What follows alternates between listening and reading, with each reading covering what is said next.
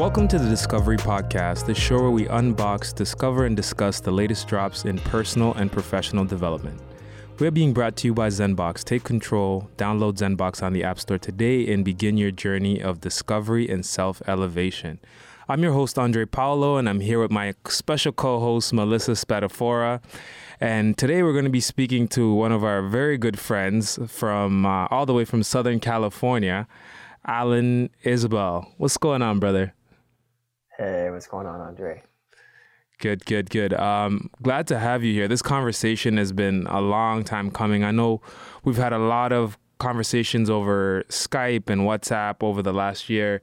So for me, it was like especially important to get you on one of these podcasts so that we can share a little bit of some of the discussions that we've had, especially about mindfulness and men's health, which is something that I feel needs a voice and someone like you, a leader like yourself, that's doing a lot of great work in the community. So let's go right into it. I know a lot of people know you as one of our coaches on the ZenBox app, but for those who don't know who Allan is, why don't you introduce yourself in your own words? Yeah, well, just to say it is good to be here. It feels like this has been a long time coming, and thanks for hooking this up all the way from Southern California, you guys in Toronto. So I began my journey when I was about 16, got into meditation and have done many things to continue my understanding and my practice of it.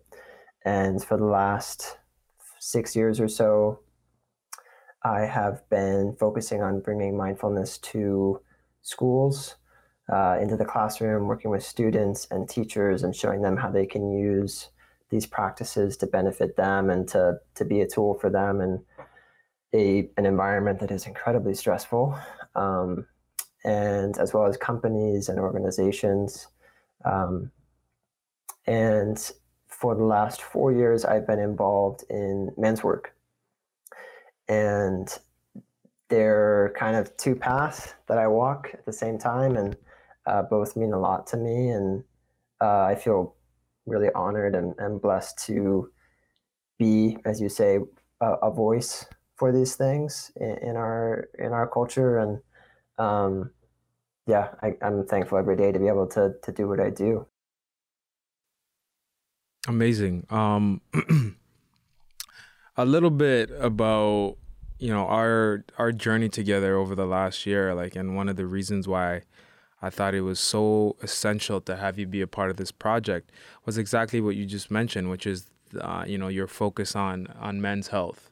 Over the last little while, I've noticed that although there is some offerings, throughout the wellness community, it's not as mainstream. It's not as forefront as a lot more of the women's issues that, especially on, tools that people use every day, like social media, you notice a lot more women kind of sharing their experiences and sharing their journeys, and not so much men. Why is that? Yeah. Well, there's a few reasons, I think. One obvious one is that I think a lot of men have grown up being taught that it's not okay to share our inner experience. So we don't have a lot of practice with it. And another big reason is that women have been doing the work for a long time, and to some really good results. So you see women out there sharing their experience and being total badasses, and at the same time being totally vulnerable. And men are catching on. Especially living here in California, you see that it is something that is a growing movement of men realizing that there is something that needs to be done, that we do need to take responsibility for the challenges that we face, both societally and personally. And so it's a slowly, maybe not slowly, it's a growing movement Um, and I think as we see more and more people do that, especially more and more men take that responsibility and take that stand as a voice for other men, as a voice for themselves, we're going to see it proliferate. We're going to see more and more men take that position. Um, and it's important. It's really important.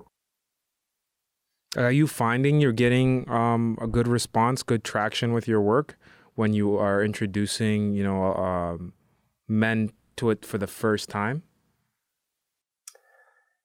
Yeah, everybody comes in at different levels.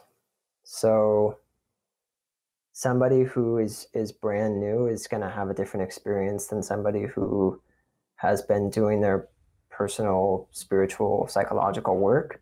Um, I think there does take a level of insight into a personal experience to say like, okay, I do need some guidance. I do need some support. I do need somebody outside of just myself or my family unit.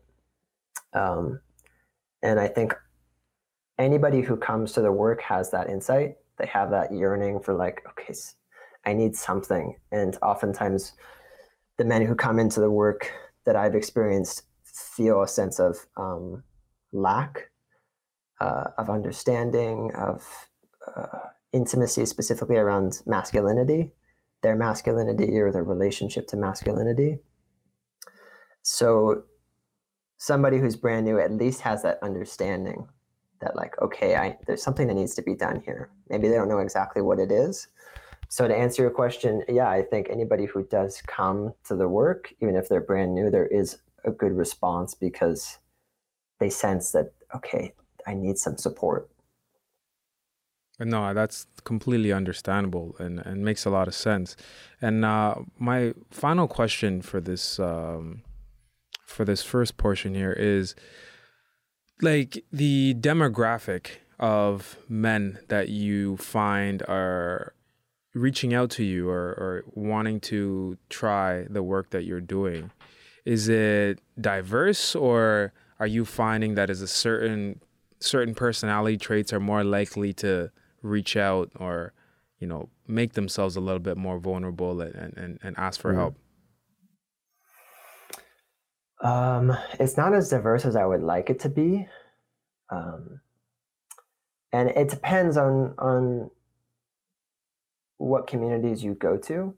Uh, a lot of the men that I work with, we work together online. And so it does make it available for men all over the world to come together. So in that sense, it is diverse. But um, I think it's people in the sort of 30 to 40 age range that I see the most in the work. Men who realize like, okay, maybe I've made some money and I have gotten the family and I've experienced some success and I still feel the way I feel. And I thought all those things externally would change that. And so I see a sort of general tendency for men in that age range to come into the work, but it's diverse. I mean, I got into the work when I was 22, and I was oftentimes the youngest guy in the room. Um, and now I see guys in their 20s coming in, and guys in the 50s and 60s as well. But I do think that for some uh, men of different ethnicities, at least from what they've told me, that they see that in their culture they experience more resistance on like a general level for men to seek outside support, because it's perceived in certain ways, or for whatever reason it's just a general sort of, they're more entrenched, um, and are conditioned to see that kind of thing as weak, or just not something that they would do. So I think there's definitely a lot of work to be done to be able to make it accessible to everybody and anybody. Um, and I think in an organic way, it's growing towards that. Yeah, I tend to see a lot of that here in Southern Ontario as well. So just from, the interactions I've had with, the community leaders that are starting workshops and events around men's wellness, it's kind of the same thing, but it's picking up. Every year you see the community Mm-hmm. grow bigger and bigger and bigger. There's a lot of amazing events that happen even just towards the end of the year last year that I noticed. I know I've been hogging all the questions to start, but I have one more that I want to ask. For our listeners, I'm trying to put myself in their shoes. When you say the work, what does that mean? Mm-hmm. What is the work? Yeah, that's a good question. Well, men's work has been around for some time. And it really was a response to the work that women were doing. Let's like stay in North America as far as our topic, our geographical area of discussion, because I'm sure it's different across the world. But um, a sort of a men's movement occurred in the early '60s as a response to the psychological work that women were doing. They saw the issues at hand, and they banded together to like support each other in growing past societal limitations and personal limitations. And so men started doing that as well, and they pulled upon traditions and customs of a lot of sort of the ceremonial aspects of Native American culture, initiatory aspects of cultures from around the world. And it was also very much influenced by Jungian psychology. So shadow work and integrating the psyche. And nowadays it's very much, it's all of those things and more. And so there's emphasis on somatics and meditation practice and awareness practices. And in a way, the work stands for like an amalgamation of any kind of psycho-spiritual tool or experience that can be used for the benefit of an individual or for a group. And so it might be inner child work, or it might be working with some kind of trauma, or family constellation work. It really, it's dependent on the facilitator or the group of people, the organization, what their flavor is going to be different. But you'll hear the term "the work" a lot. It's kind of just, in fact, there's a really great documentary called "The Work," which probably would give a better explanation than I just gave as to what you might experience in a men's group. That's awesome. Does that answer your question? Yeah, it does. Totally. Okay. Yeah. I wanted to take it back a little bit and just get a better understanding on how you would define mindfulness and a few exercises that could help build mindfulness in different ways. Yeah. Well, the way I like to describe mindfulness is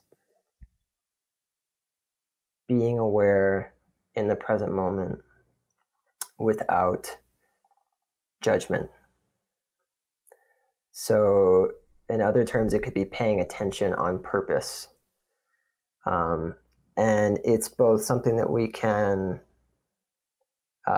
practice, we can get better at through practice. And it's also something that's innately in us. We all already have the capacity to be mindful.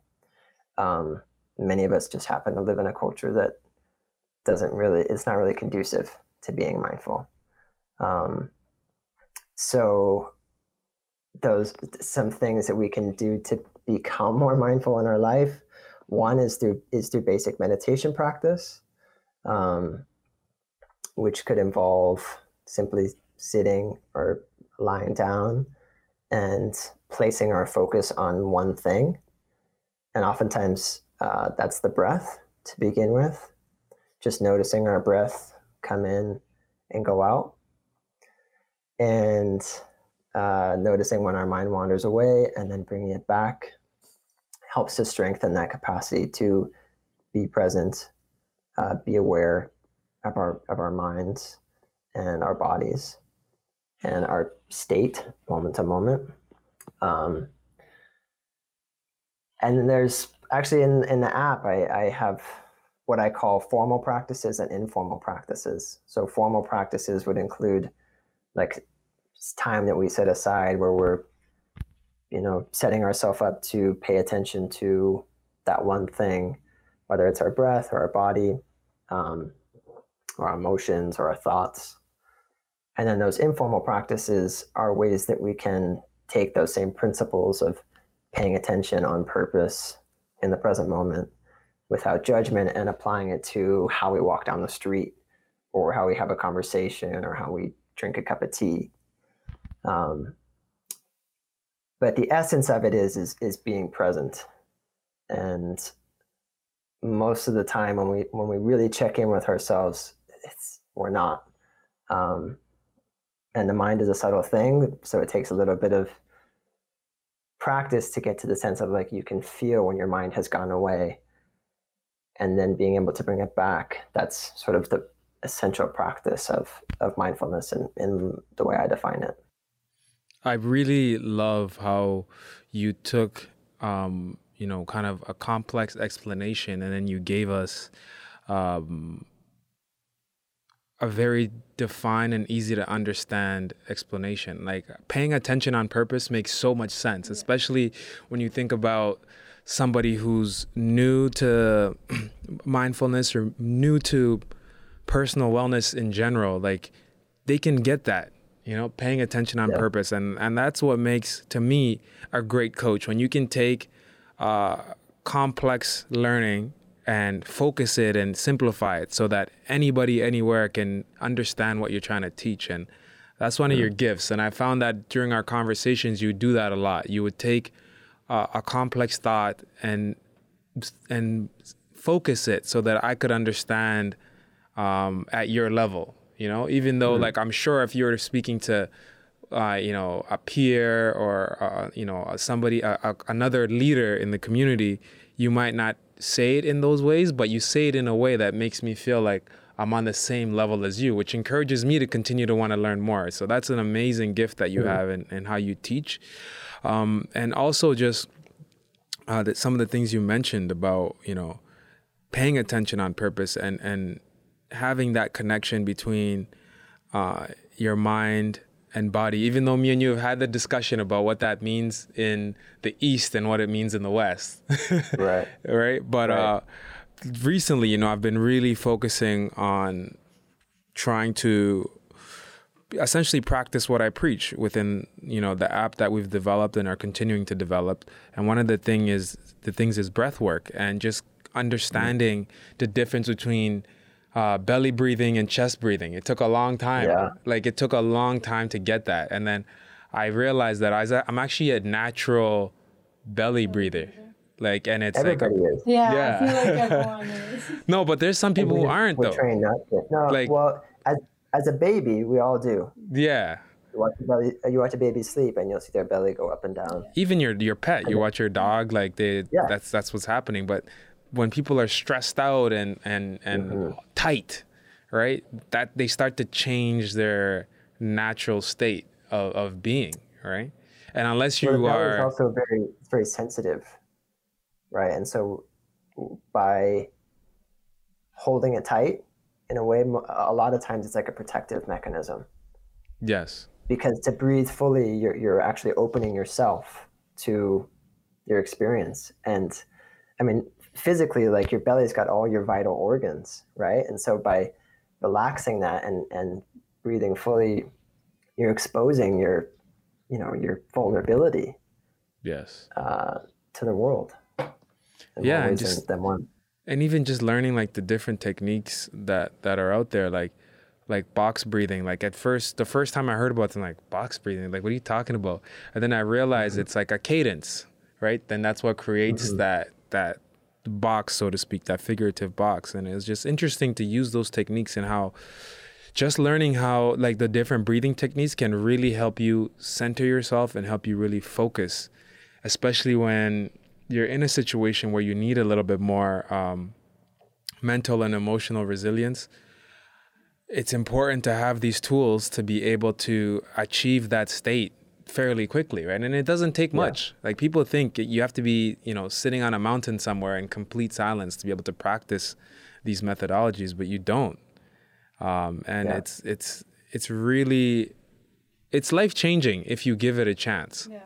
It truly is. Would you recommend, Allan, to these practices that we were just speaking about, breath work, meditation, for someone just getting started, would you recommend they try these different exercises at a specific time of the day?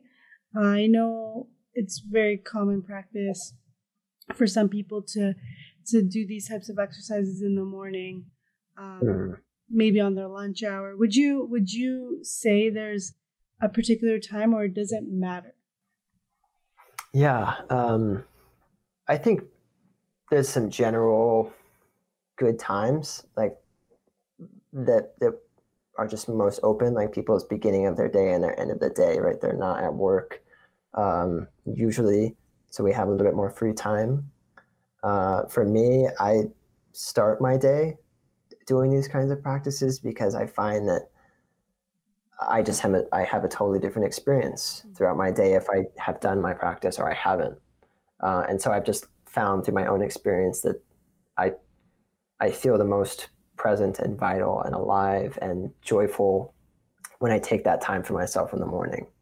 But for somebody that might not work, they might just want to get up right away and start doing their thing.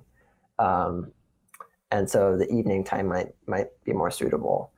But it also, that's one part, is just how your day is structured. But the other piece is the purpose of your practice or the purpose of the exercise you might be doing. So, box breathing that Andre mentioned, you might not want to do that right before you go to sleep, because by basing on box breathing, you match your inhalation and your exhalation.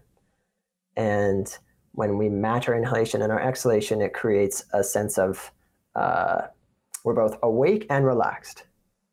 So if we think about it, just backing up a little bit, our inhalation creates excitement. Our exhalation creates, in our nervous system, relaxation. And so there are certain exercises where you'll maximize or extend your exhalation, and that will create relaxation. Or you'll maximize your inhalation, and that will create a sense of excitement in the body. So it depends on what you want to do as well, right? And the more you practice, the more you get to see how these things affect your body, your nervous system, your mind, and you can start to say, okay, like this would be really great before I go into my meetings, because I always get stressed out. So doing this practice would be really awesome for me to be able to settle in and be calm and steady. Or this exercise would be really great before I go and get on stage, because I always get nervous. I need to have a little bit more excitement in my body. So I think it depends on what you're doing them for. No, that makes a lot of sense. I think some people just have this misconception of, like Andre said earlier, so a lot of people think, to meditate, you need to sit in a very quiet space alone, out maybe in the wilderness, or like on anywhere but here. A specific area. Yeah.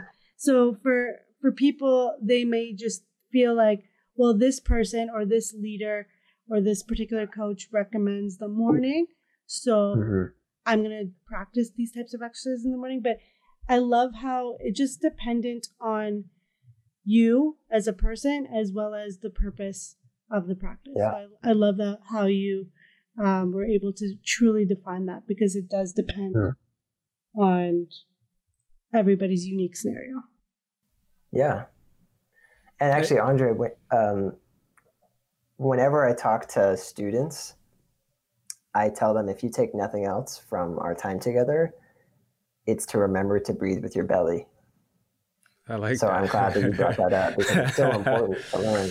Yeah, it is. And even just like little tools, like understanding that it's not all meditation, and some of it is like haptics and touch. Like, being in a scenario where your mind is frantic, which then is gonna raise your heart rate and make your central nervous system be all like out of whack.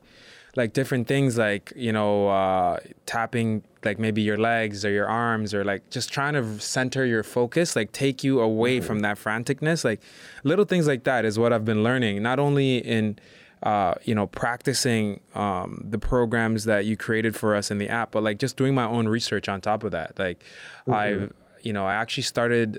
went to a mindfulness workshop on Friday all day, and I learned so much from that. And it's, I'm going to be practicing some of the work that I learned there, every day. I have a little, calendar or log where I'm going to like log my practice to kind of help me get into a rhythm.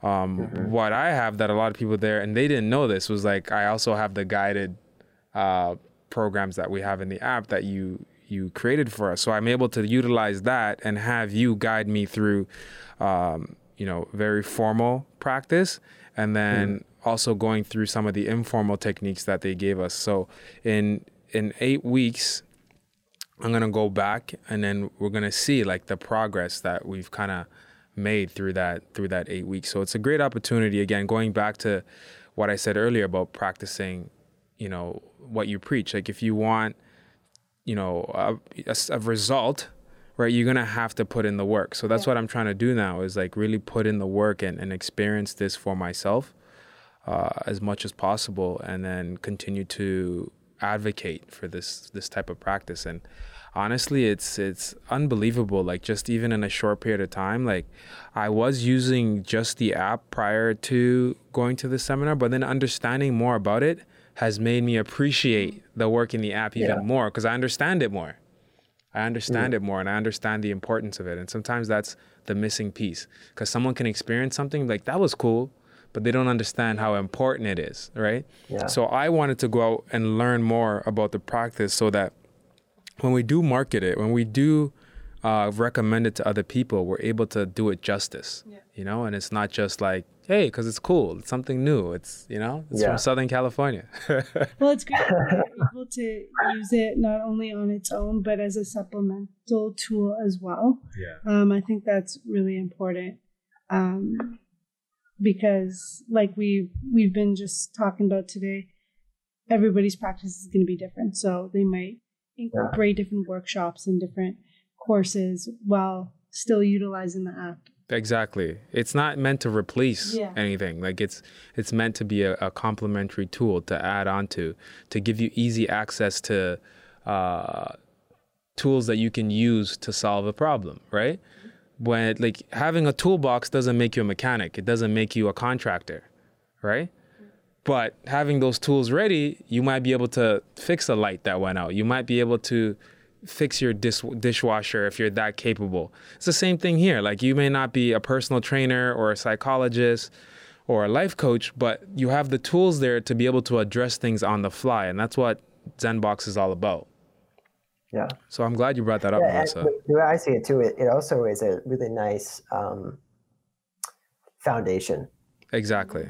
Especially for people who are brand new to this kind of thing. It kind of touches on the key elements to starting to build a life of wellness, of insight and self-awareness and health, that when you're just on your own without anybody there to say like, try this or do that, or, practice with this, you're kind of just swimming in a sea of information of, like YouTube videos, and you just have nowhere really trustworthy to go oftentimes.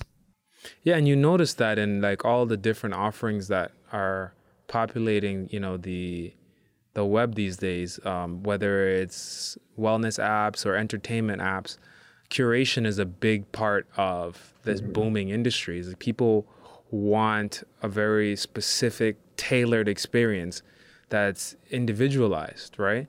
You look at even entertainment like, Netflix or Hulu or whatever you're using, there's algorithms there that help curate what you see in front of you to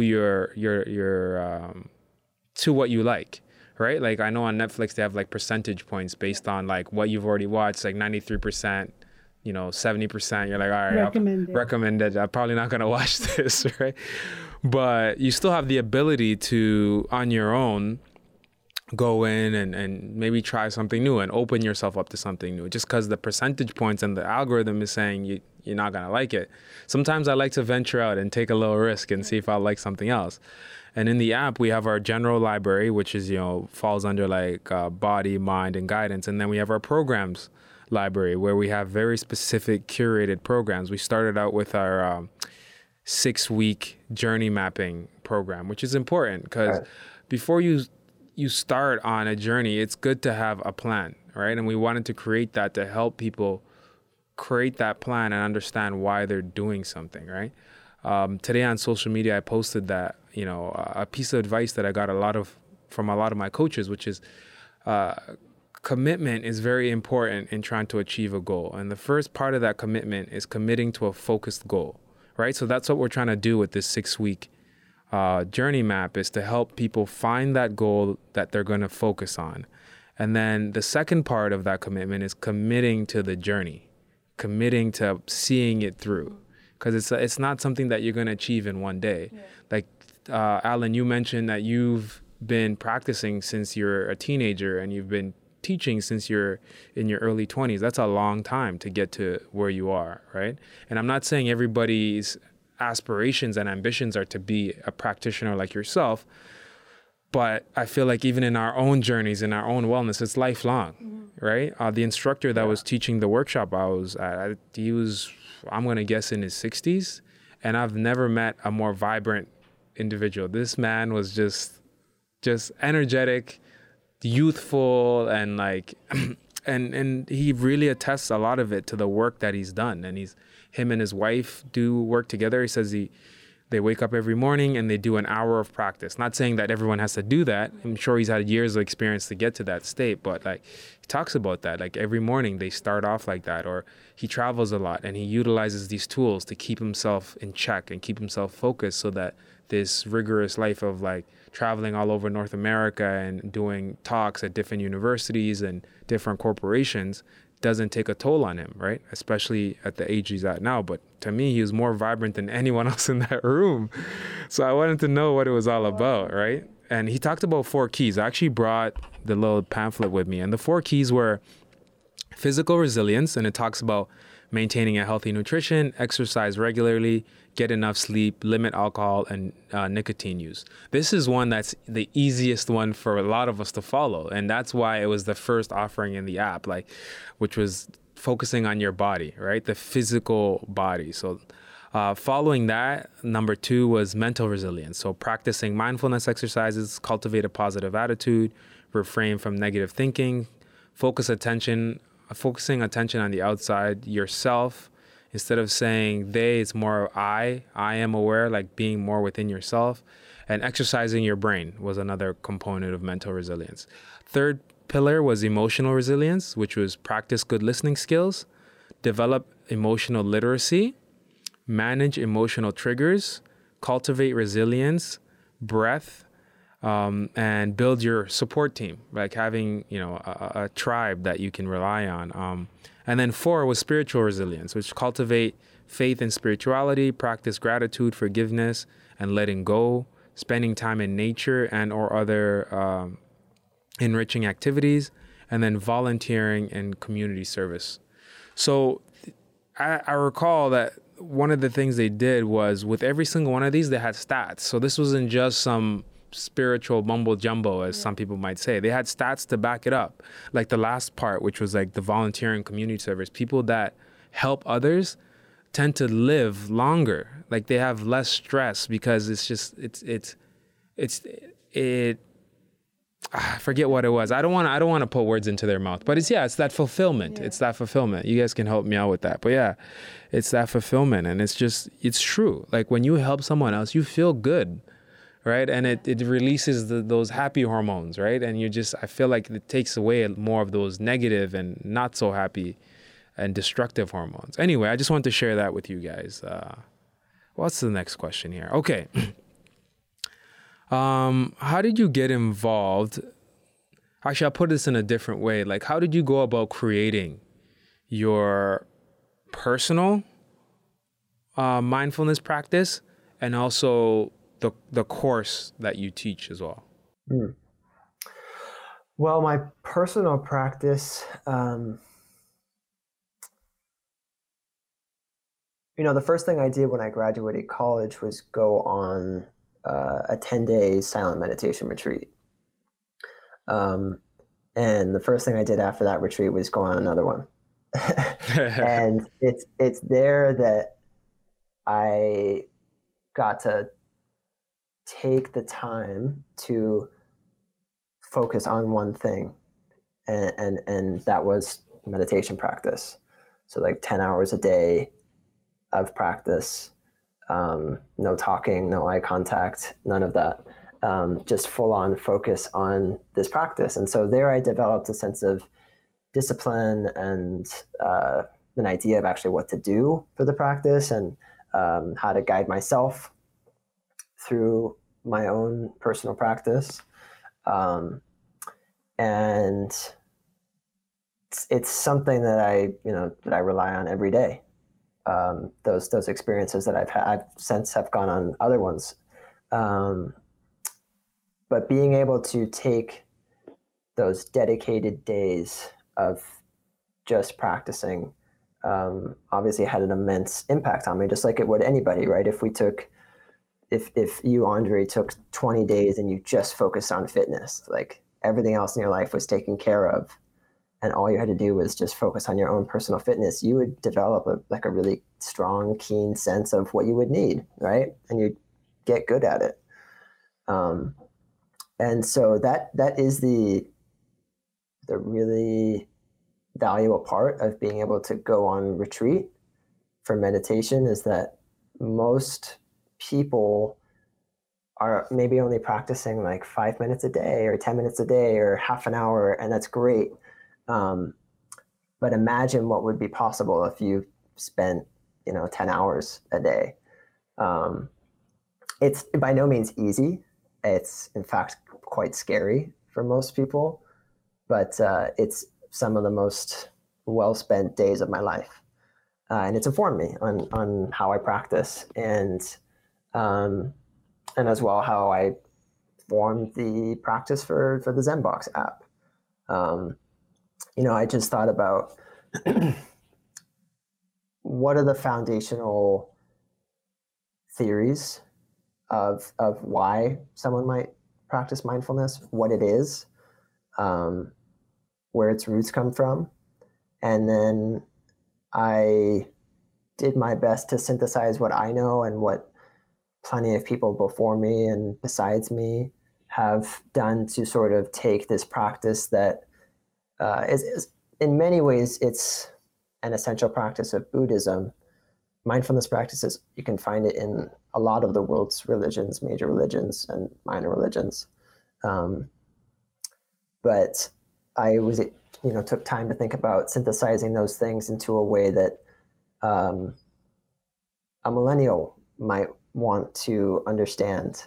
And so I developed sort of the theory side of things, of why we do certain things, and the intentions behind the practices, and have an opportunity to better explain what the practices look like and how to set yourself up for success and all the rest. And then I wanted to have those guided practices where someone could say, okay, I understand the theory, I understand why I'm doing this, I've set myself up to kind of succeed, so to speak, and now I can practice, and I can kind of surrender to this guided experience and follow along, and ideally have those tools, have that understanding and that experience inside them, so that they don't have to rely on something outside of them. They can have that theory and the practice together, and then be able to use it when they need it.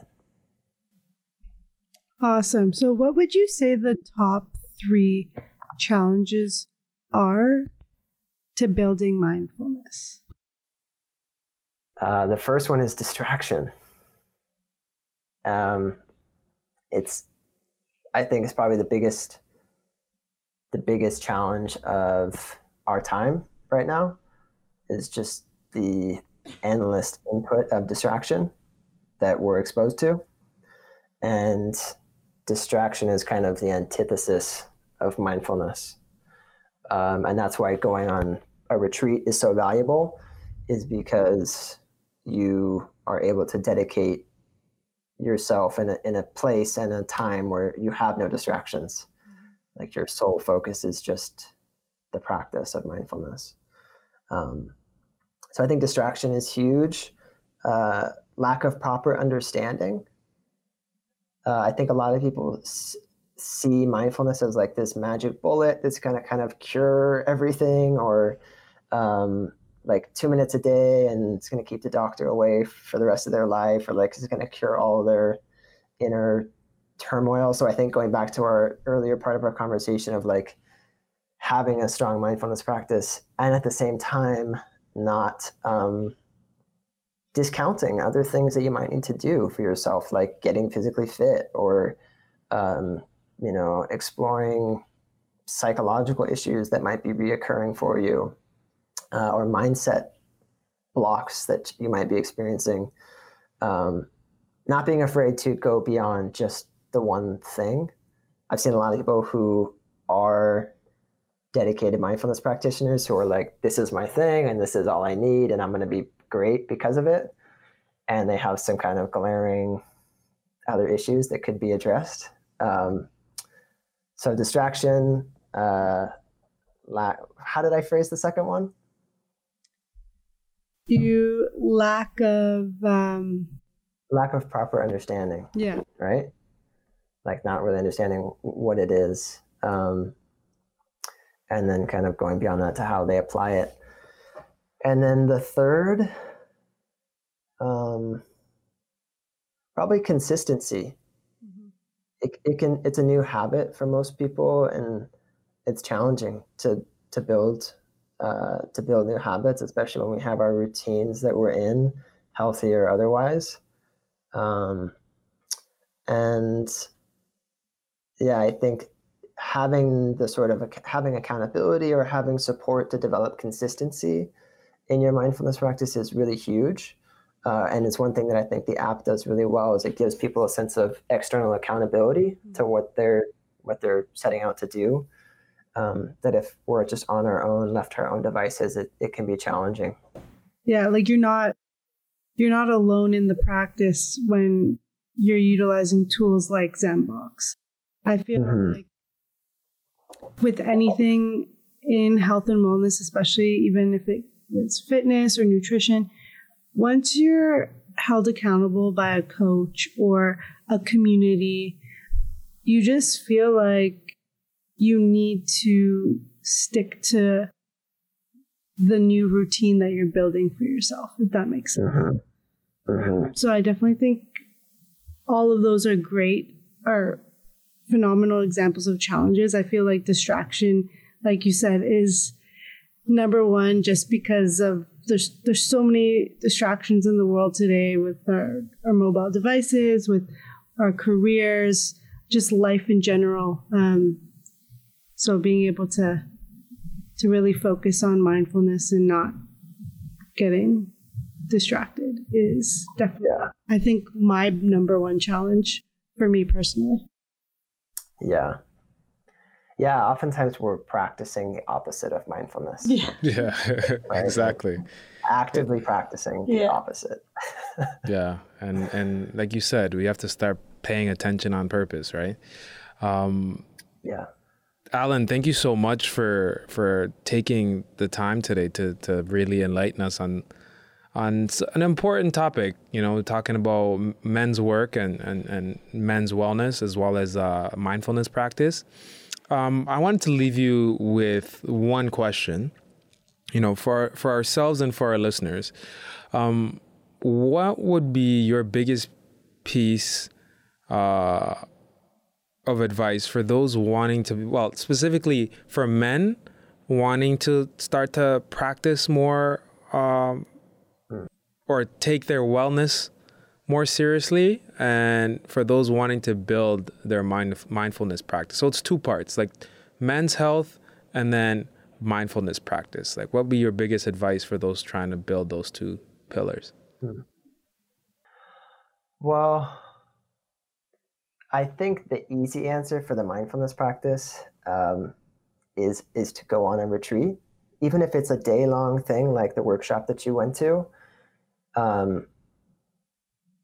Taking some time to immerse yourself in the understanding and the practice where you're not distracted by outside things or responsibilities is far and away the most effective way to build mindfulness, because it really is like a muscle that we're either debilitating or strengthening. So any time that you take away to dedicate to it is going to go a long way. And if that just looks like taking 10 minutes a day in your room, or before work or when you get home, that's great. And if you can take a whole day or 5 days or 10 days, the effects are far deeper and far more profound. And I think it's something that needs to be said, because we're seeing this practice spread like wildfire through companies and schools and apps. And it's important that what's actually possible not be lost. Like, what's actually possible is not just feeling calm or feeling like, okay, I'm ready for this meeting, but it's understanding how our mind works and how it's connected to our body, and how we can develop our equanimity with things that are challenging, and developing compassion for ourselves and for other people. And I think to really get a solid feel and experience of that, it takes some time and some dedicated environments. So that would be my answer for the mindfulness piece. And I think the same thing goes for men's work. I think, we live in a society that values productivity. And so it can be challenging to do things that are beneficial for our well-being. And for men especially, it can be a sign of so many ideas around asking for help and our conditioning around looking weak in front of other people. And so it can be challenging to go and take that stand for ourselves and commit to whether it be going to a retreat for men or going to a men's group regularly.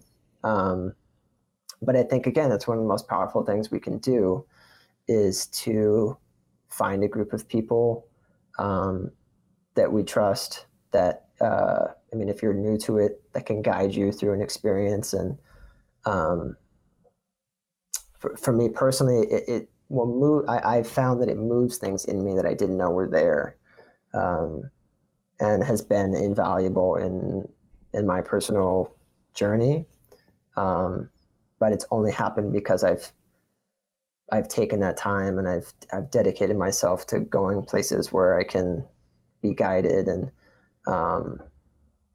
so doing some research and seeing if there's some men's groups near you, or some people online providing content that you resonate with, that maybe they offer some kind of in-person thing. But despite the brilliance of the internet and our ability to receive things constantly, I think there's still no better way than to be in person, to have that experience where there's no computers, there's no screens. It's just you and the other people there, and committing yourself to that. So those are my answers. Fantastic. Do you want to tell our listeners where they can find you in terms of your personal website? Do you have any scheduled workshops coming up that, maybe people that are going to be in those particular communities could attend? Anything like that you want to announce? Yeah. I have my personal meditation site, LiveWise, LIVE, Wise, WISE, mindfulness.com. And then I'm a part of a men's work organization called Men's Wisdom Work. menswisdomwork.com. We have a men's coach training coming up pretty soon here. That's going to be amazing. It's guys from all over the world who some are brand new to the work, but most of whom have some experience in personal and spiritual growth and want to develop their skills further. We have a 6-month coach training that we offer online, and also has an immersion component. Guys come in to this little Ojai mountain town where I live, and we have 4 days of retreat time together. It's pretty amazing. And some immersions are coming up if you have listeners in the UK, we have something happening there in July that will be an immersion experience. And yeah. Amazing. I look forward to continuing to follow your journey and speaking to you as often as possible. I know the last couple of months we didn't get to speak as much as we'd like, but every time we do, it's always a great conversation. So my brother, I appreciate you making the time today to not only speak to me, but also share your experiences and your expertise with everybody in this room, as well as our listeners. So for that, we appreciate you. And, have yourself a great rest of your day. And I'll be calling you soon, because I want to really talk to you about what I've been learning and, kind of pick your brain about some of the questions that I have. That sounds great, man. Thank you so much, Allan. Yeah, thank you both, Melissa and Andre, and all of you there at the studio. Thanks for taking the time. Thanks, Allan. All right, you've been listening to the Discovery Podcast. We're being brought to you by ZenBox. Take control, download ZenBox on the App Store today, and begin your journey of discovery and self-elevation. I'm your host, Andre Paulo, my co-host, Melissa Spadafora, and we'll see you at the next episode.